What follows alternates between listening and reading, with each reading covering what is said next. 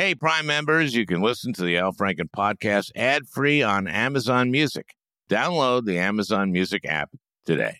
Angie's List is now Angie, and we've heard a lot of theories about why. I thought it was an eco move. Fewer words, less paper. No, it was so you could say it faster. No, it's to be more iconic. Must be a tech thing. But those aren't quite right. It's because now you can compare upfront prices, book a service instantly, and even get your project handled from start to finish. Sounds easy. It is, and it makes us so much more than just a list. Get started at Angie.com. That's ANGI, or download the app today.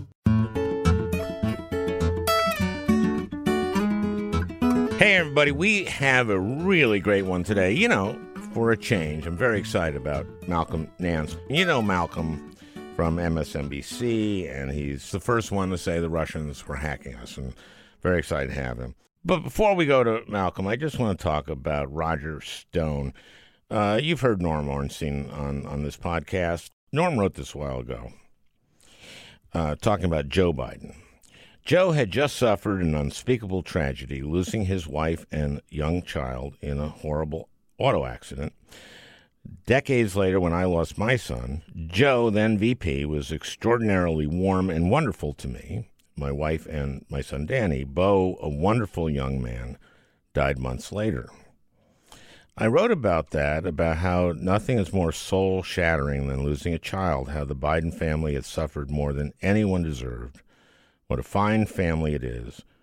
Roger Stone replied that the Bidens had not suffered enough, that Bo should have suffered more. That is Donald Trump's friend, Roger Stone.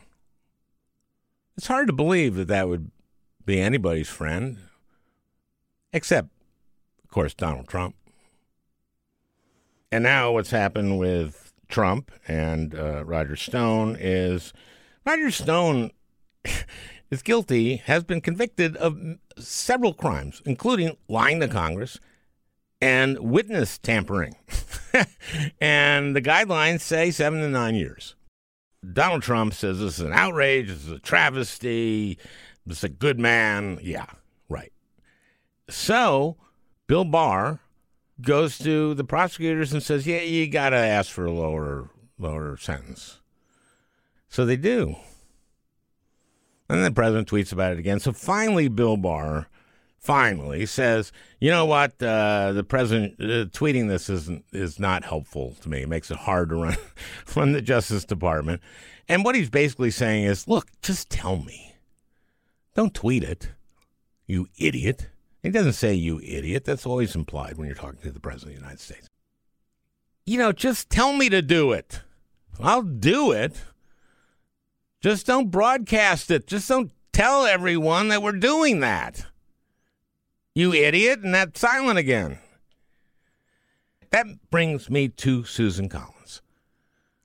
I'm going to acquit because the president will now have learned his lesson and won't act like that. Are you kidding me? And then the day after she says that, which is the day before the vote in the trial, he says, lesson? There's no lesson. That conversation was perfect. My phone call was perfect.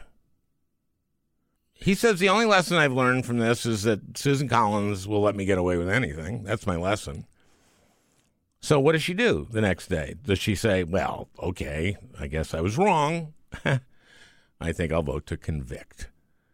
Because, you know, we know what he did. He shook down a foreign leader, withheld hundreds of millions of dollars while they're at war, while people were getting killed in order to get him to interfere in our elections. That's kind of serious. That's about as serious as you can get, I think, isn't it? I guess there's other stuff you can imagine. But that's about as serious as you get. Getting a foreign country to interfere in our election and jeopardize their security and our security, by the way. But no, what does Susan Collins do after he says, lesson? What lesson? She votes to acquit. I hope the people of Maine were paying attention to this. I really do. And if you're listening You don't even have to be in Maine listening to this. You've got money. She's got an opponent. And there's a long way to the election. You can give weekly. And come on. Do you need 8 lattes this week? Imagine you only need 3. 4 lattes a week to defeat Susan Collins. Or if you have more money, 100 lattes a week. Or for those incredibly wealthy listeners, 1 million lattes a week. Oh, God. Okay, he has Vindman walked out of the White House, walked out of the executive office building, pretty much frog marched, pretty much. Okay. The guy testified against you before Congress. I can see that you don't want to see his face. I mean, I know everyone says what he did was wrong, and it was, but as things that he's done wrong, having Vindman say, I just don't want to see him around campus. I just don't. I understand that. But the twin, that's Stalin. That's Stalin going after the family. Now, I know he could say, well, the twin looks exactly like him. It'd be the same as seeing him. And I could go like, I know, but it's Stalin. You can't be Stalin. And by the way, let me make a point about this. A friend of mine is a commentator on MSNBC, and I won't say his name because this is about him getting in a little bit of trouble. He used Goebbels. And he got in trouble. And I said, you can't say Goebbels. Goebbels is Nazis. Goebbels is Hitler. It's the same thing as that. You have to say Stalin. Come on. You're Jewish. Oh, now I'm giving him away. Oh, no, that doesn't really give that much away. Anyway, so the point is you can't say this is like Goebbels, even if it is in a certain way. You got to say it's like Stalin. It's Stalin. And that was mass murder, too. Maybe as many, if not more, but, who's counting? The point is, it's just getting like Stalin is what I'm saying. And we're looking at, he's learned his lesson. Going forward, yeah, he learned his lesson that he can get away with anything, Susan Collins. And guess what?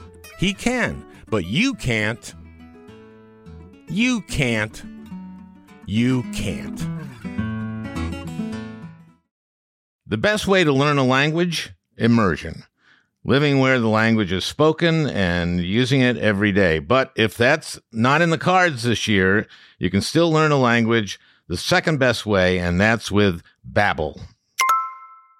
Babbel's quick 10-minute lessons are handcrafted by over 200 language experts to help you start speaking a new language in as little as 3 weeks. Babbel's convenient courses have helped me learn real-life conversation in German. For example, let's say you wanted to order soup with your dinner. Die Suppe würde mir auch gefallen. That means the soup. That means I would also like the soup. And that way, I get soup with dinner. Here's a special limited time deal for our listeners. Right now, get up to 60% off your Babbel subscription, but only for our listeners at Babbel.com/Franken. Get up to 60% off at Babbel.com/Franken, spelled BABBEL.com/Franken. Rules and restrictions may apply. Ready to pop the question? The jewelers at BlueNile.com have got sparkle down to a science with beautiful lab-grown diamonds worthy of your most brilliant moments. Their lab-grown diamonds are independently graded and guaranteed identical to natural diamonds, and they're ready to ship to your door. Go to BlueNile.com and use promo code AUDIO to get $50 off your purchase of $500 or more. That's code AUDIO at BlueNile.com for $50 off. BlueNile.com, code AUDIO.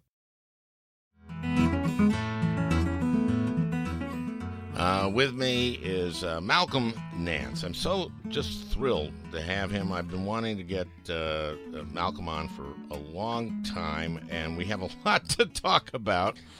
Malcolm, I think you might know as an MSNBC contributor. He's had something of a career in intelligence, right? Yeah, that's what they say. 36 years. In and out, yeah. And that's Navy intelligence? Well, naval intelligence, yes, and then an intelligence contractor after that. Okay. So your latest is The Plot to Betray America. And this, again, is part of the trilogy, The Plot to Hack America, which came out before the 2016 election. 6 weeks. And you said the Russians are hacking us. Yeah, in late July, 2 days before Donald Trump confessed to the world that he was receiving Russian information or wanted Russia to work in his benefit, as the Mueller report put it, I went on air at MS. That was a joke. It wasn't a joke. No, okay, he sincerely wanted that done. He was kidding on the square. He says it, yeah, kidding on the square. So, when I heard that statement, I realized immediately he had meant it. But 2 days before that, I went on air at MSNBC, and we had been asking for a couple of days. I had pretty much figured out that this was not just a hacking of the DNC. Everybody had suspicions, but to me, it was a Russian intelligence operation, and I already knew it was an intelligence operation as of late April. How did you know that? Because the book before Plot to Hack America was a book I had written, co-authored with a guy, my friend Chris Sampson, called Hacking ISIS. And we had done a full-scale study of all ISIS's cyber warfare capabilities, their media, why they were on social media, all of that. But while we were there, we found that there were 2 hackings done in Europe, one of TV5 in Paris, and the other of the Warsaw Stock Exchange, that appeared to have been done by ISIS. And they came out, took the web page, wrote ISIS graffiti, left, Islamic State flags all over the place. But they also hacked into the databases and had managed to clean out the databases. The famous author Fred Kaplan, who wrote a book called Dark Territory, The History of Cyber Warfare, also had some examples of where the Russians had done this very thing to the Department of Defense and the White House. So while we were researching that book, we learned that the Department of Defense, NSA, and other agencies had assessed that those 2 ISIS hackings were not carried out by ISIS. They were real false flag operations carried out by ATP 28 and ATP 29, Advanced Persistent Threat 28 and 29, also nicknamed as Cozy Bear and Fancy Bear. That was 2 years before the DNC hacking. So we knew that the Russian intelligence agencies, their version of NSA, their version of CIA, had actually gone out and had been hacking other databases to get information. I mean, if you get the names and information from the entire stock exchange of Poland, you can manipulate it. You could crash the stock market. Television news, same thing. You can manipulate it. You can insert false data. So when I heard from CrowdStrike that the threat that had penetrated the DNC servers, which we had only learned about in April, as soon as I heard it, they said, oh, it was Cozy Bear and Fancy Bear. So I went, whoa, that's Russian intelligence, the same people that pretended to be ISIS and had hacked Warsaw and Paris. And this is something about us in the intelligence community. We don't care about who, what, when, where. Everything that is true intelligence comes down to assessing the why. Why was this done? Why would you hack the DNC and vacuum cleaner everything for 6 months to a year? Well, there's only one reason: to affect Watergate. And you do it in a cyber manner. And the only reason to affect Watergate is to get all the intelligence about the opposition and turn it over to the opposing candidate, who at that time was pretty clearly going to be Donald Trump.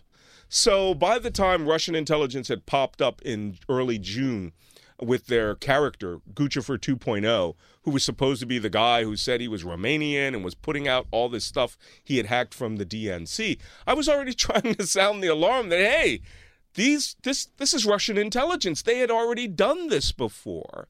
And of course, the news media. If you're not part of the club, there's a club of people who are, anchors and very high-level serious contributors. They don't believe a word you say. And I'm not a reporter. right? I'm a former intelligence officer. I'm a former spy. So, I can only mention things on air that are opinion at that time. I cannot mention anything that has not been validated. So that burned, and I had been talking about it from early June till 25 July. And by 25 July, it was very clear to me, the morning of the Democratic convention. Yeah. So finally, I got the green light later that day to go on air. And fun story, this is the first time I had ever really gone on air with Joy Reid. She was sort of filling in the afternoon anchor seat, and she didn't know what I was there to say. Oh. So all she said was, Malcolm, I understand there's something you'd like to say. Mm-hmm. And I said, yes. I said, yes, I believe that, the hacking of the Democratic National Committee was a Russian intelligence operation to use information warfare, disinformation, in order to split the Democratic Party right down the middle in order to elect Donald Trump president. And she said, uh-huh? No, she stared at me real hard, and you could just see the wheels turning. And she really got it. Mm-hmm. Because the next day I was on air. Well, I was at the convention, mm-hmm. and I have to tell you the effect of that, because also they selectively release stuff. Of course. They released, staffers at the DNC going like, we should use Bernie's Judaism against him. It's like, you crazy, stupid person to think that. I mean, don't do that. But then all the Bernie people go like, oh, man, the DNC was going after him. And I go like, do you really think? So the Russians are doing that. And so the Bernie people, I think, are still convinced that the DNC, and they did things like the way they scheduled the debates was favorable to Hillary. So there was enough truth in that. But here's what I want to talk to you about today. Sure. I want to get this done. President Trump still keeps saying he doesn't know that whether the Russians did this. And then part of the Ukraine thing was, no, maybe it was Ukraine. Well, I want to hear from you exactly what the president has heard from our intelligence community. What exactly has the president been told in terms of, we know it's the Russians because of this and this and this and this and this, that he has willfully said, well, I'm not sure. In fact, my second book, The Plot to Destroy Democracy, in there I have a very detailed analysis of all of the intelligence that had been known to the news media, including the amazing report from Dutch News that the Dutch intelligence cell that was of their version of NSA, that was a joint operation supported by NATO, signals intelligence and human intelligence, had managed to hack the security cameras at the Internet Research Agency. That's in St. Petersburg. In St. Petersburg, Russia, and the Russian military intelligence unit, their signals intelligence unit, assigned to Russia's NSA, and had identified the people coming through the door by eyesight. So they were using the cameras, Russia's own cameras, hacked it, seen them, then turned that over to CIA and other agencies, or, GCHQ, MI6, and had physically identified them by name, service number, what unit they were assigned to, what kind of cookies they had. Did they have audio from that? I ain't saying. Okay, because did I'm going like there's certain levels of information you don't want to get out. But is it like is important to hack DNC? We do that tomorrow. Then we give to WikiLeaks. Then Roger Stone coordinate with Trump. No. Do we have that? No, because that activity was. I would love for the president to have seen that and go like, nope. That activity was would have been strategic planning information done between Vladimir Putin and his top 5 advisors. And in fact, February 2016, a news report came out from a crazy blogger using a bizarre name, saying that Putin and his top 5 advisors had all of Hillary Clinton's emails. This is the source of Donald Trump's belief. That's him saying release the 30,000. And find them. This website is still on the internet.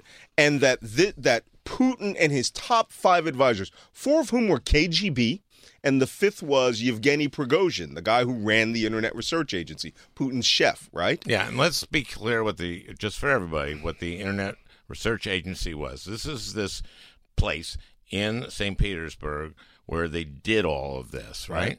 Yeah, it was a fake news factory that was an intelligence subcontractor to Russian military intelligence. Wait a minute, they use all civilians. Wait a minute. It was a real fake news factory. Yeah. In other words, when you said it was a fake news factory, let's just be clear. Yes, it was a physical, real structure filled with human beings whose sole function was to use psychological analysis by Russian intelligence and scholars to micro-target American citizens by pretending to be Americans. And they would manufacture news. They would take up real news and change it. They would just jump on and pretend to be Trump supporters, Bernie supporters, African Americans. Oh, they would they could get data on what African Americans in Pennsylvania and in Michigan and Wisconsin who were black, who had expressed interest in Black Lives Matter, and then pound them with super predators or for Hillary's super predator remark. Yeah, and you have to understand. This is why the reason I was so quick to identify this isn't a modern cyber warfare operation. This was old school KGB stuff. When Putin using Facebook, working Twitter. At the speed of the keystroke of modern social media. The Soviets had studied the United States scholarly for 70 years. They know us. They know us at a level we couldn't possibly imagine. All of Soviet academia was pointed at finding our weaknesses. We didn't have that. If we studied Russia, it'd be like one guy says, I want to study nesting dolls. These people used the entire strength of the state from 1917 to 1989 to know us as a target.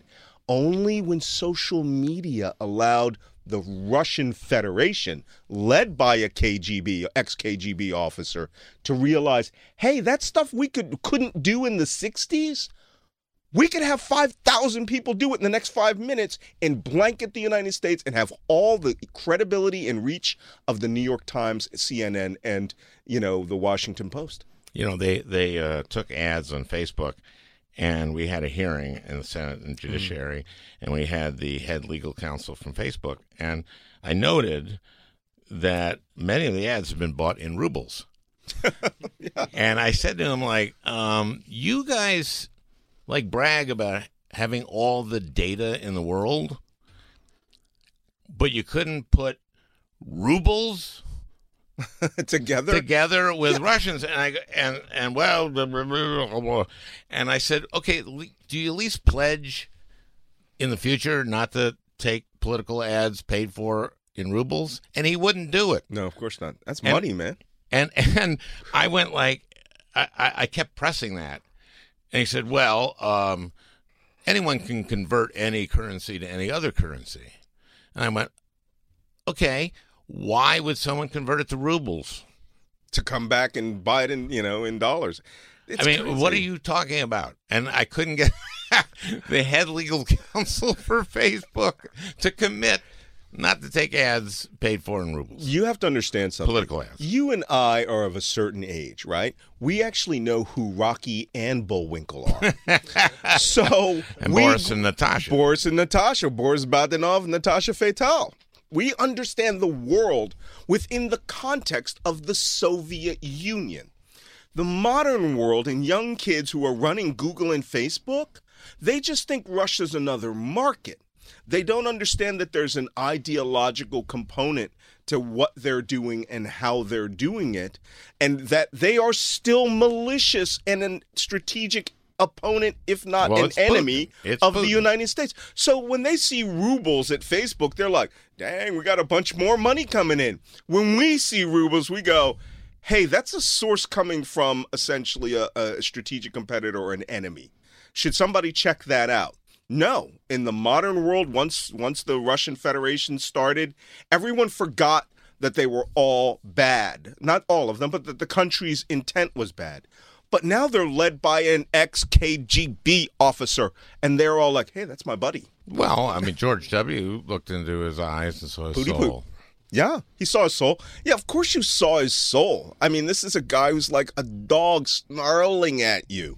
My favorite picture of the entirety of what I call, Cold War 2.0 here, or 1.5, is Obama giving Putin the stare down, where he's taller than him, and he is literally looking at him like a big boxer who is going to beat this little guy down. And I think that burned Putin a lot. And Hillary Clinton was his executive officer for everything bad against Russia. No, he hated Hillary. Oh, There's no doubt about that. But, okay, let's go back. I want to hear exactly what President Trump heard from his intelligence people that he had to go like, not convinced. Well, first that intelligence from Dutch intelligence, AVID, Russia, that they were literally watching the front door of the Internet Research Agency and these two Russian military intelligence units, could see the actual individuals log in,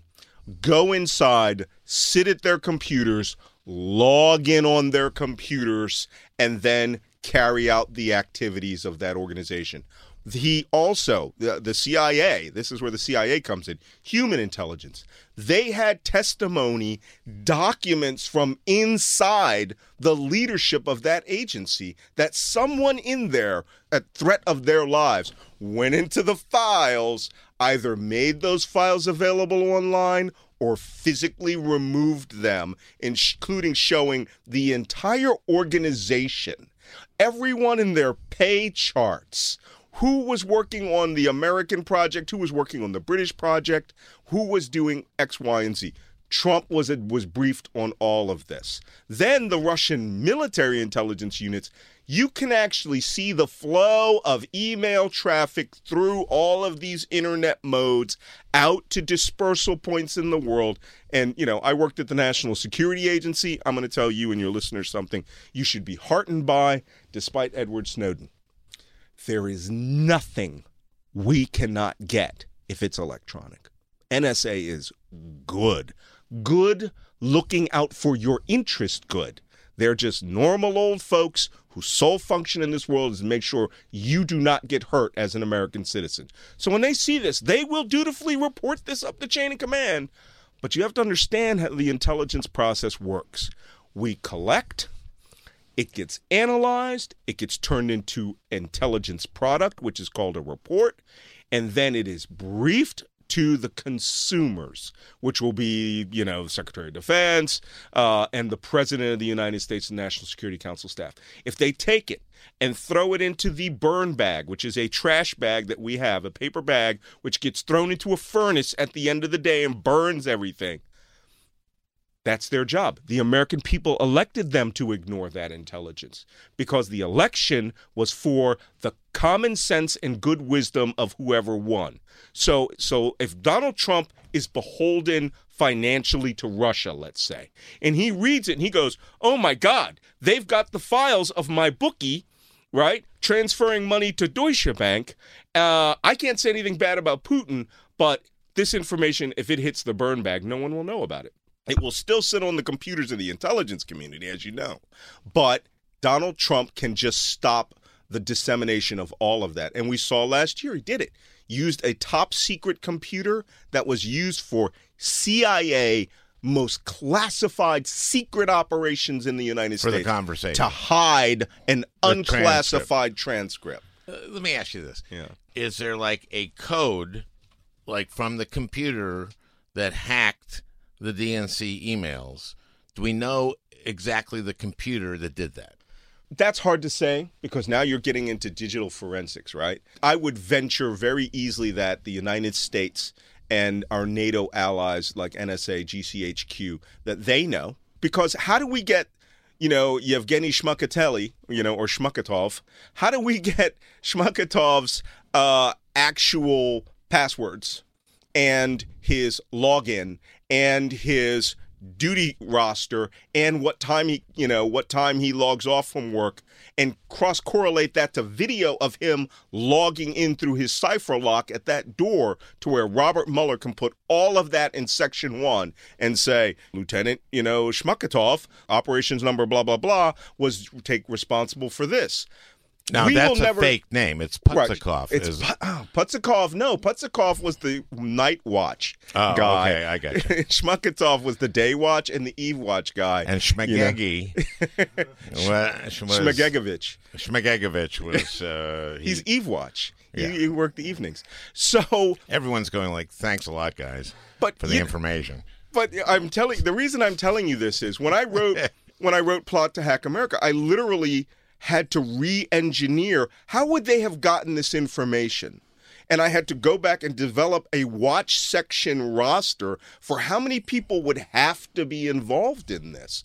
Turned out to have been almost 100% accurate on the Russian military intelligence side. The Internet Research Agency side, which was a civilian subcontractor to Russian military intelligence, it turns out they had hundreds of English linguists. Whereas I thought they would need 100. They may have had as many as 400 or 500 working day and night to produce all this fake content. The New York Times actually interviewed some of them as they went out for coffee in St. Petersburg. And they were like, oh, yeah, we're doing this, we're doing that. Some really great reporting. The Washington Post got some of those people. But the problem is all of this intelligence sitting waist high, filling a giant shipping container, had to be condensed down to 2, 3, or 4 pages to be briefed to the president on a PowerPoint. And he doesn't believe a damn word of it. As an intelligence professional, my first thought is, why would you not believe this? It can be personal ignorance, because we know he's a very ignorant person. Donald Trump is arguably the stupidest man to ever sit in the chair of the president of the United States, without doubt. I would say the most ignorant. Yes. Okay. He has some certain kind of intelligence where he knew stuff that I did not know about America. When I saw the first Hillary-Trump debate, I went, oh, thank God. This guy is the worst. That's the worst performance in a debate I've ever seen. It's all over. Thank God. He knew something. Donald Trump's intelligence, every predator has a level of intelligence, right?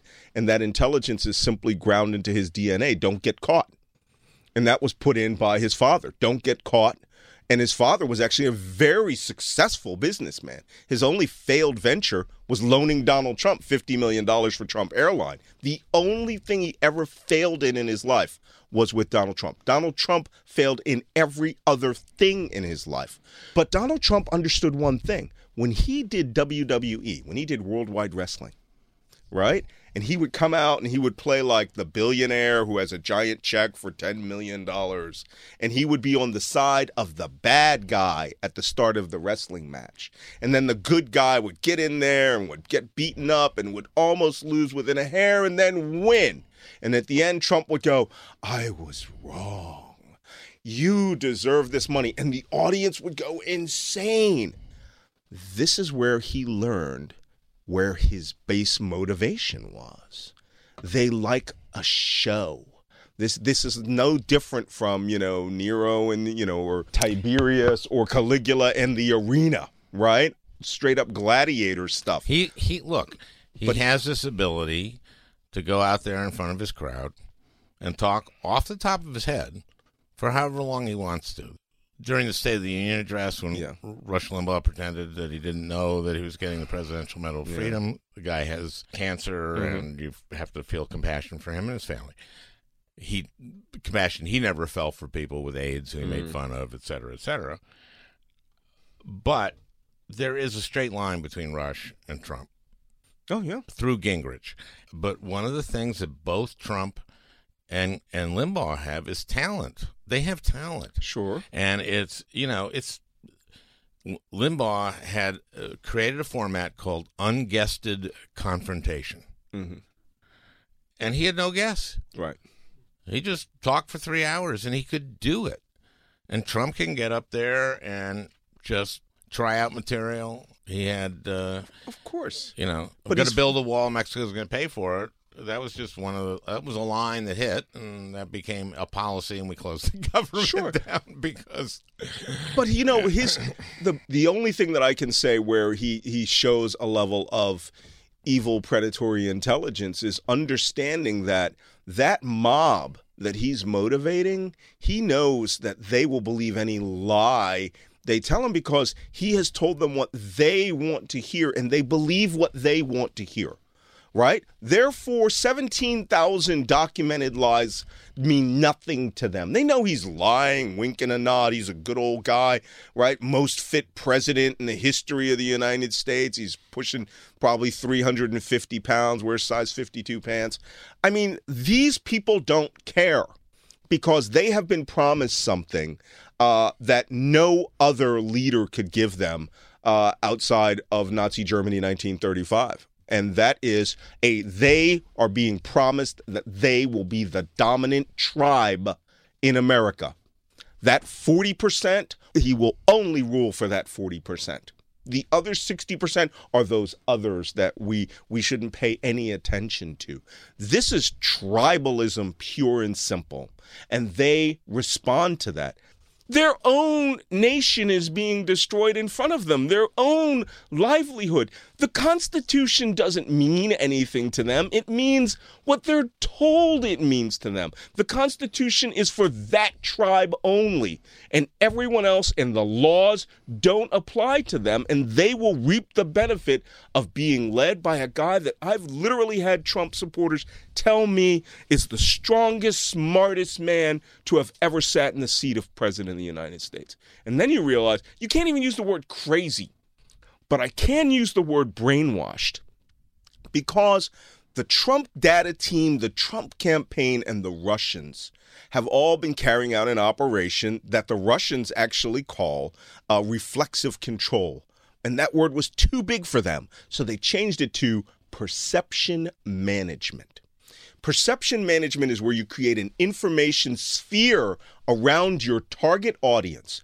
Russia developed this to take control of like small countries by co-opting the mindset of their population.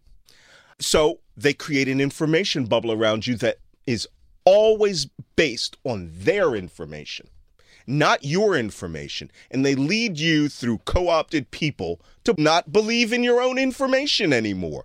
Therefore, all decisions you make come from to the benefit of the person who made that information bubble. Trump's information bubble is arguably made by his experience in the WWE and the influence of Vladimir Putin and Russia and the promise of getting billions from the Trump Tower Moscow thing. When he came out of Miss Universe, all he spouted was Moscow's party line. And in the intelligence community, we go, why? Why would you suddenly start saying Crimea is a place where they speak Russian and should be on, and Vladimir Putin is showing he's a strong leader? Well, number one, you hate Barack Obama. But number two, someone put that thought in your head because you never said a word about it before Miss Universe. Was it a combination of naked women and money when you met with the 12 richest oligarchs of Russia for 2 hours at a dinner? You know what? We're going to take a break. And when we come back, we're going to lighten things up.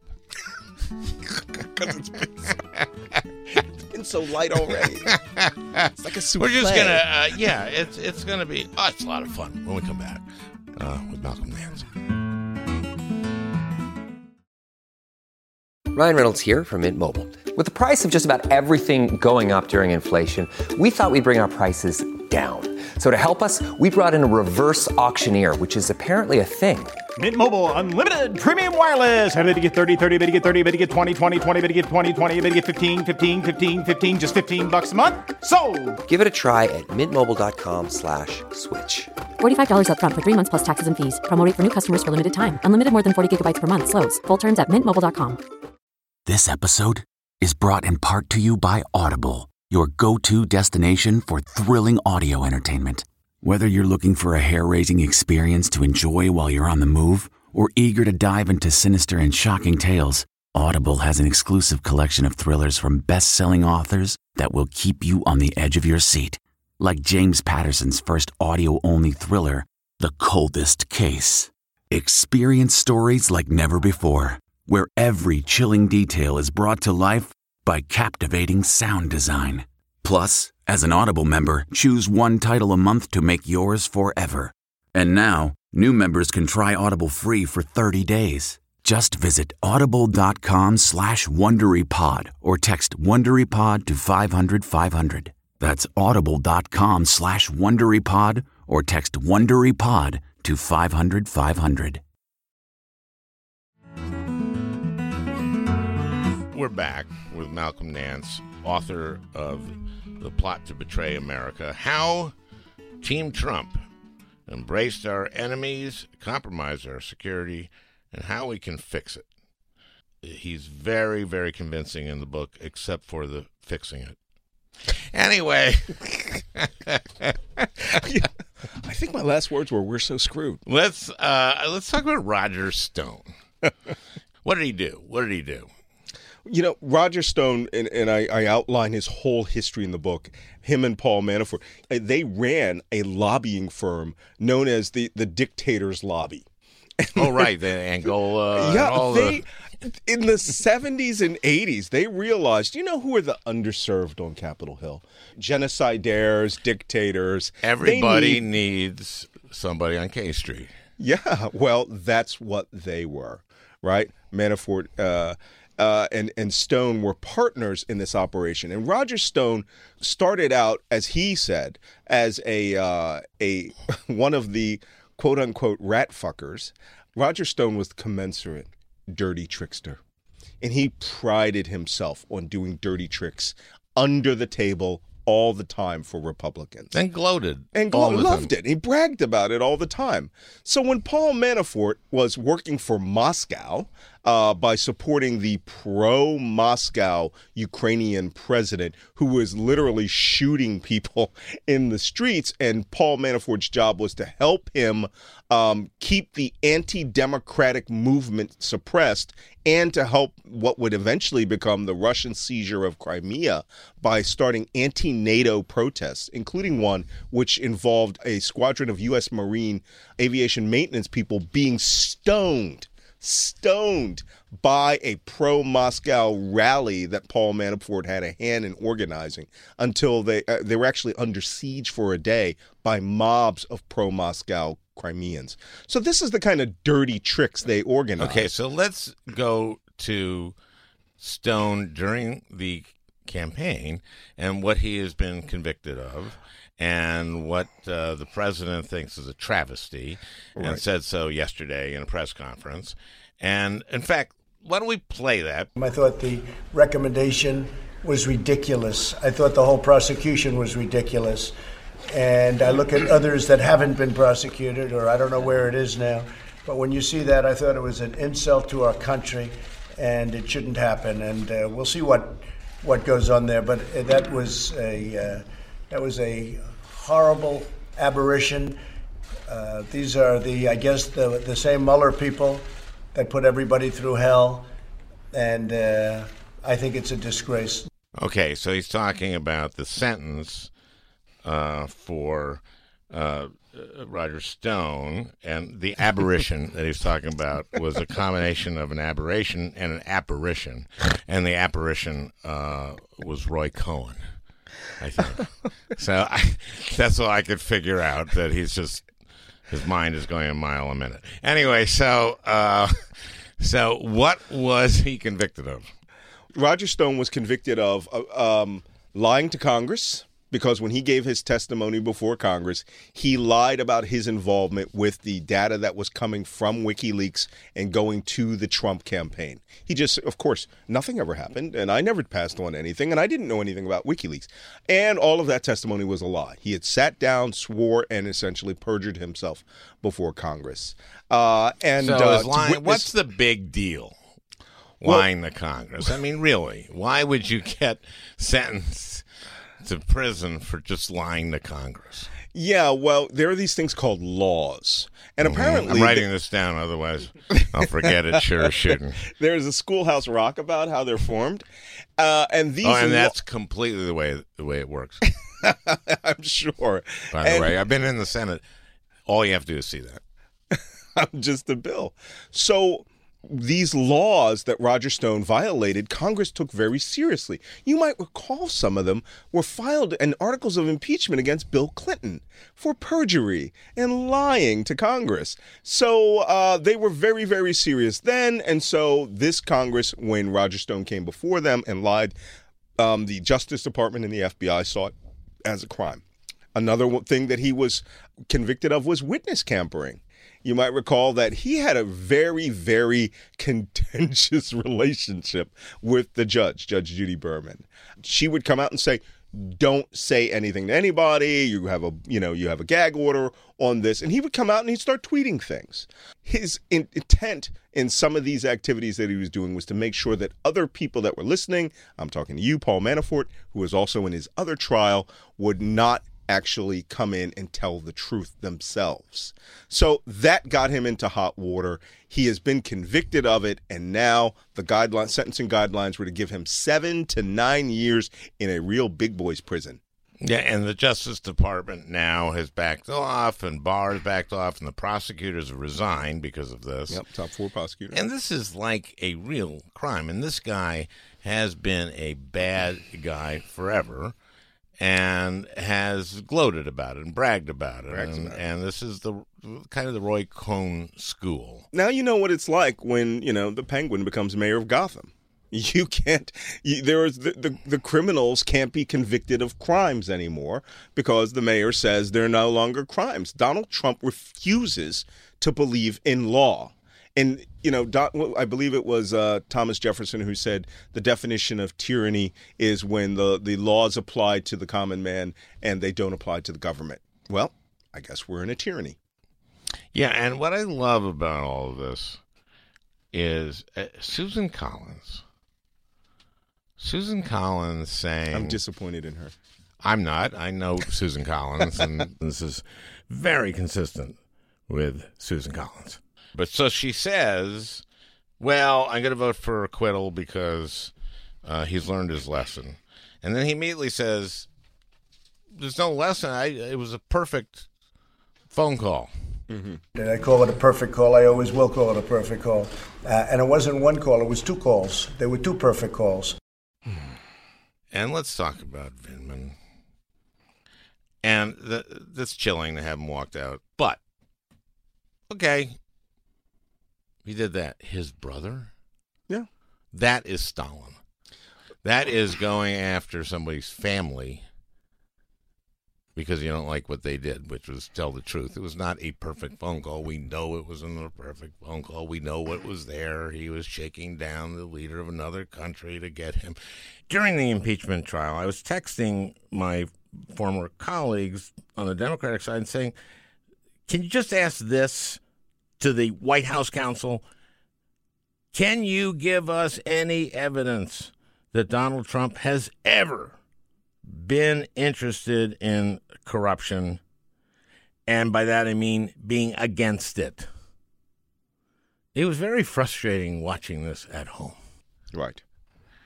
Because their whole thing was, he is really concerned about corruption in Ukraine. That's why he did this on Burisma and why they were... Really? Yeah, he was concerned about corruption in the Ukraine. He was concerned that his corrupt henchman, Paul Manafort, because this is where all of this actually comes back to Paul Manafort. Manafort is a convicted felon who was in prison, I think, for what, like 8 years or something along that line. I think he might have a longer sentence. I'm wondering why he just didn't make a deal, and I'm thinking either he's thinking a pardon or he's scared to death of the Russians. I think there's another factor in there. Ooh, I want to hear this. Manafort was Russia's man in the Ukraine. Okay? And one of the components of the study of Paul Manafort that I'd done in my 2 books was the part that has never been reported on, the counterintelligence aspects of all of this. That's the U.S. FBI and CIA and agencies spy hunting, determining whether they were actually intelligence assets of the Russian Federation. Paul Manafort is as close to a subcontractor, right, where you actually have a contract, where you actually get money, but it came through the government, the pro-Moscow Ukrainian government. And by the way, when you think of Ukraine as a schizophrenic nation. Most of it wants to be in NATO and Western and having a good old time. Then there's this small part that wants to return back as a component of Russia and are loyal to Putin. Trump, Manafort, Stone, all of them are placing their bet, Giuliani, and are saying that all of these people in the pro-Moscow camp, including that prosecutor, right, Yevgeny Shokin, that Biden wanted to get rid of because he was corrupt. The whole world wanted rid of him. I mean, the World Bank was like, we're not going to give you any more money. The IMF, the European Union, NATO, the government of Ukraine, the people of Ukraine. And they said, and Trump comes back and goes, I heard he was a great guy. The reason and the White House counsel were actually arguing like, right, Biden wanted to get rid of this prosecutor who is looking at Burisma, and it's like, oh man, no, man, this is all about supporting a strategic plan that comes from Vladimir Putin. Vladimir Putin believes Ukraine is part of the former Soviet Union that should be part of the Russian Federation. All of the ethnic Russians and Russian speakers in Ukraine who are pro-Moscow buy into that. They ran the government for a little bit. Manafort was one of their paid assets. He took millions of dollars and then got convicted for money laundering it. You know, that's another thing. Is made a profit off that. Like actually, you know, the Republicans, Mueller spent $33 million. Did we make a profit? Yeah, I think we made something like $40 million. I mean, we cut it. We cut a because we got Manafort's money. We got his money. He laundered. He was a money launderer. All that money was dirty money coming that was stolen from the government. Speaking of which, because I know you're right about this. Compromat, and let's talk about money. My feeling is that quite apart from being concerned about corruption, in terms of being against it, that Donald Trump is corrupt. Every thought he has is about money is corrupt. Yeah, sure. And has been. Do they have him by the nads on this because of all the money they've laundered through him, buying apartments? What do they got on him? What do you know? Well, what I know is only the unclassified open data that we have, but looking at it through my perspective, which is an intelligence perspective, it comes out as very damning. I mean, we do this against our own people to determine if our people are spies, right? Are you compromised by a foreign power? So what we do is we scrub your background. So let's scrub Donald Trump's background really quickly. The first time Donald Trump, now this is where we're going to go old school, back to the KGB world. Right? James Bond, evil villain, Soviet Union world. The first time Donald Trump pops up, on the Russians' radar, the radar of the Soviet Union and the KGB, their intelligence agency, it started in 1977 when he married Ivana Trump. She was a citizen of the Czech Republic. At that time, the People's Democratic Republic of Czechoslovakia, right? And it was under Soviet control. And their intelligence agency, the STB, the Czech National Intelligence Agency, was a subordinate agency of the Soviet KGB. From 1977 until the mid-'80s, they surveilled every communication she had with her parents and all communications he had with her that were available to the parents. And the reason that we know this is Bild magazine and a Czech television studio called Czech 24 found all the printed, typewritten reports on Donald Trump 2 years ago.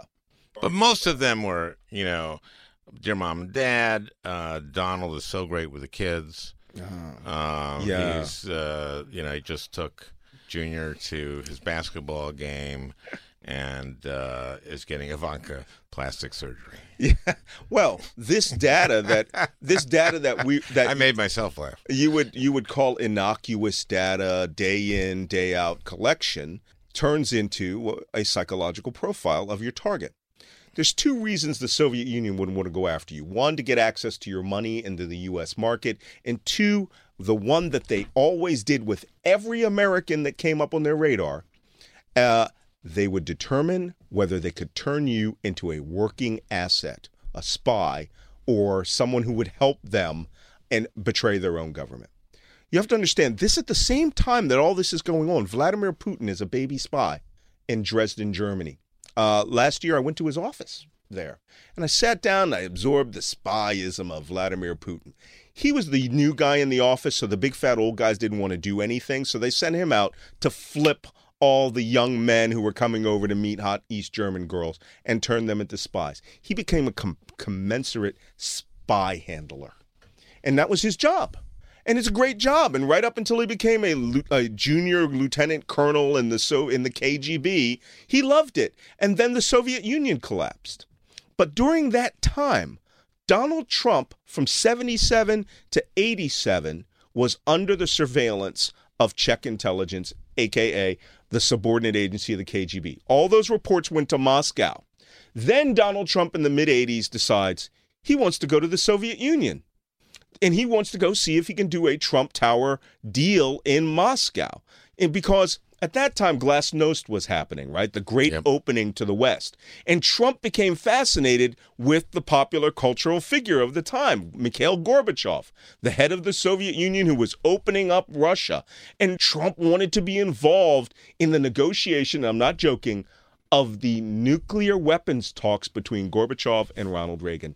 He took out a full-page ad saying, make me the START treaty, the Strategic Arms Reduction Treaty, negotiator, and I'll get you a better deal. He saw himself as this big because player. He can get really into the verification details. Yeah. Oh my God. Trump goes to the Soviet Union. By the way, he also went to the Czech Republic under full surveillance of the STB and the KGB.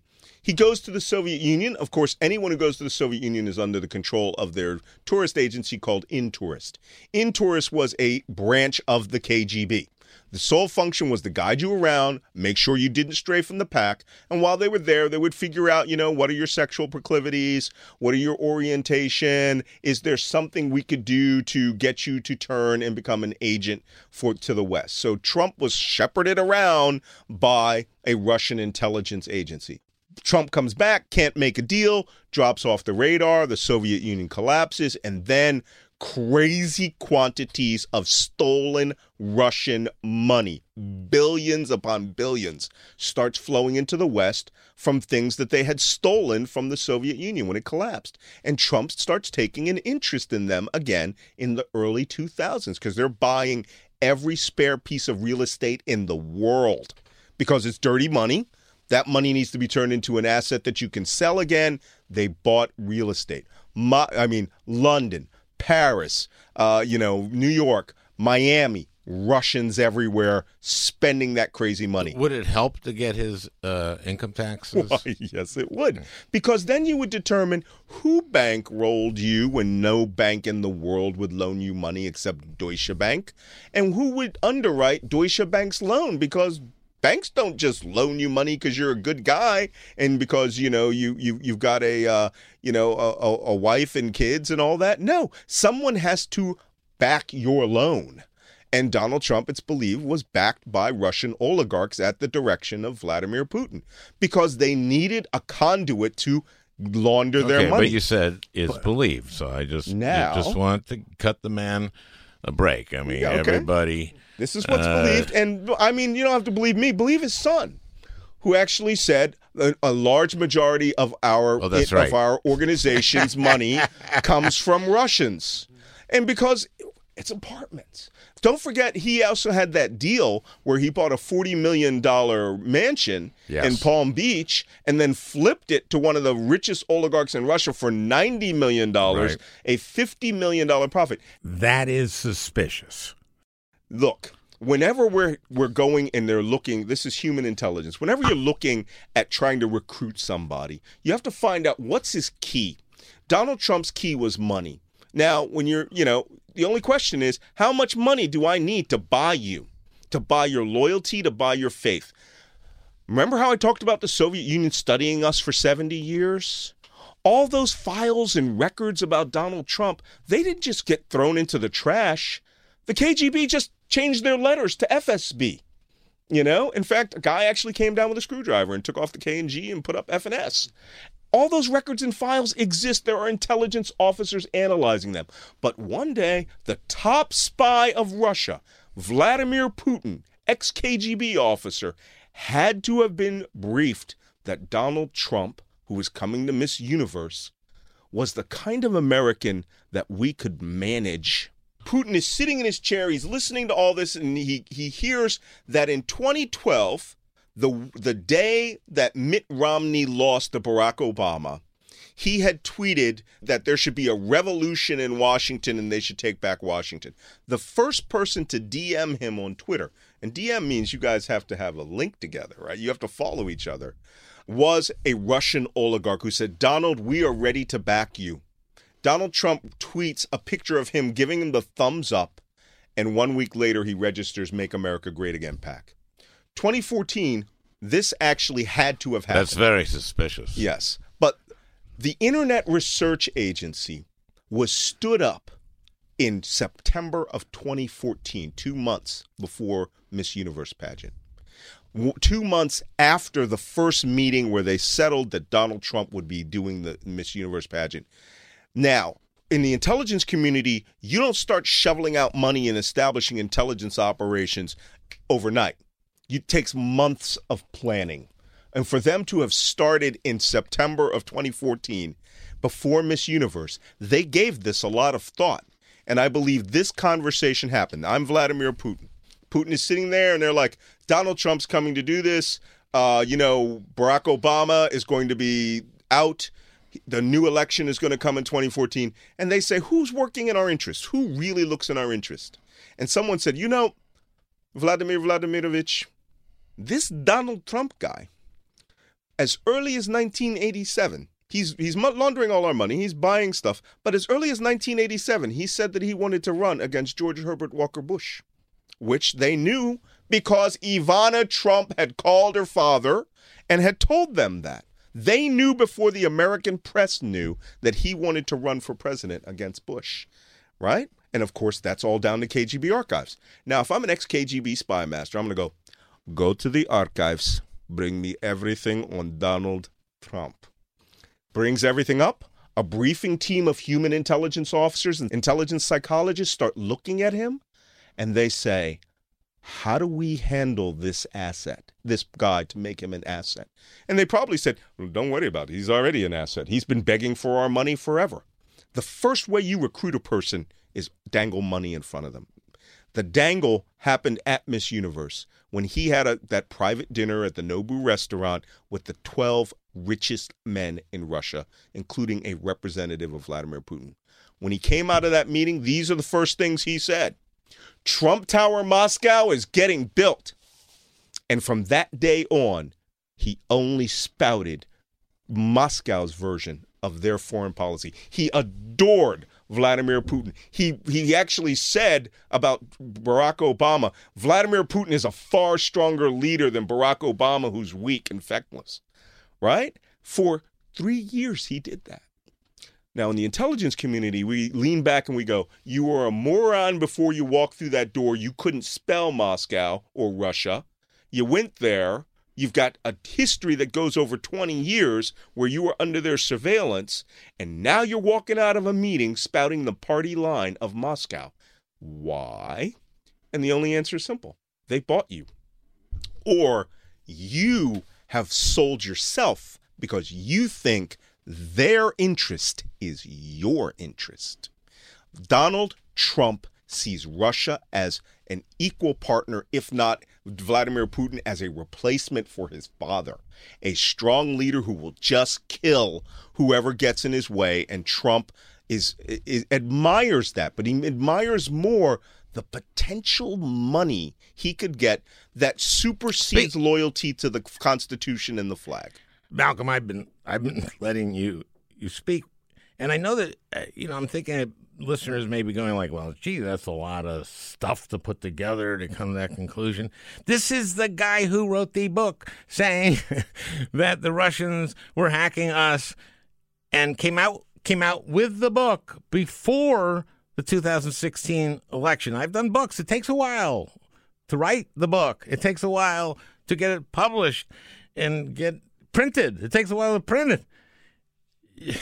So listen to this guy. Thank you so much, Malcolm. Well, I could just say one last thing, because we didn't talk about the most important part of my book, which was the fact that we are coming up on quite arguably the last election in American history. I'm not joking. When I do my analyses, I base it on everything that history.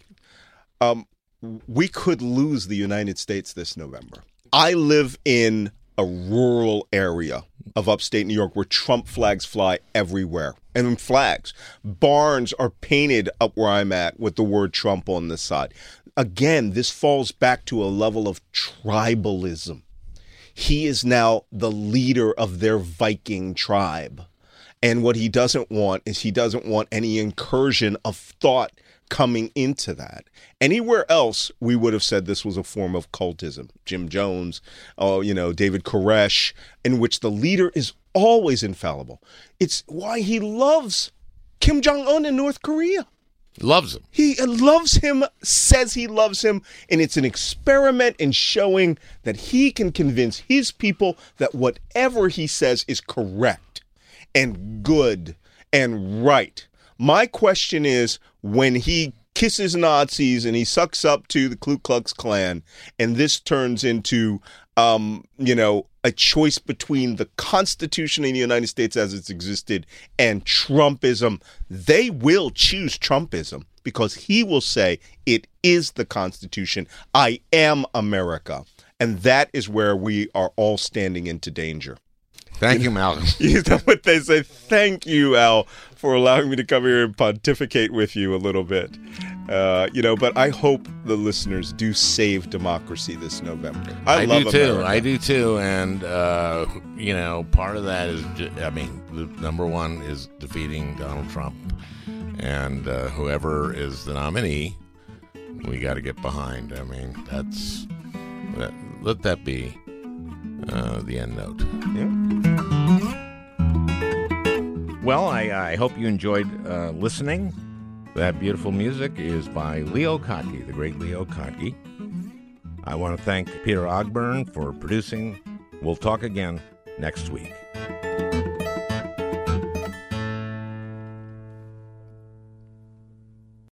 Hey, Prime members, you can listen to the Al Franken podcast ad-free on Amazon Music. Download the Amazon Music app today. Or you can listen ad-free with Wondery Plus in Apple Podcasts. Before you go, tell us about yourself by completing a short survey at Wondery.com/survey. Once upon a beat.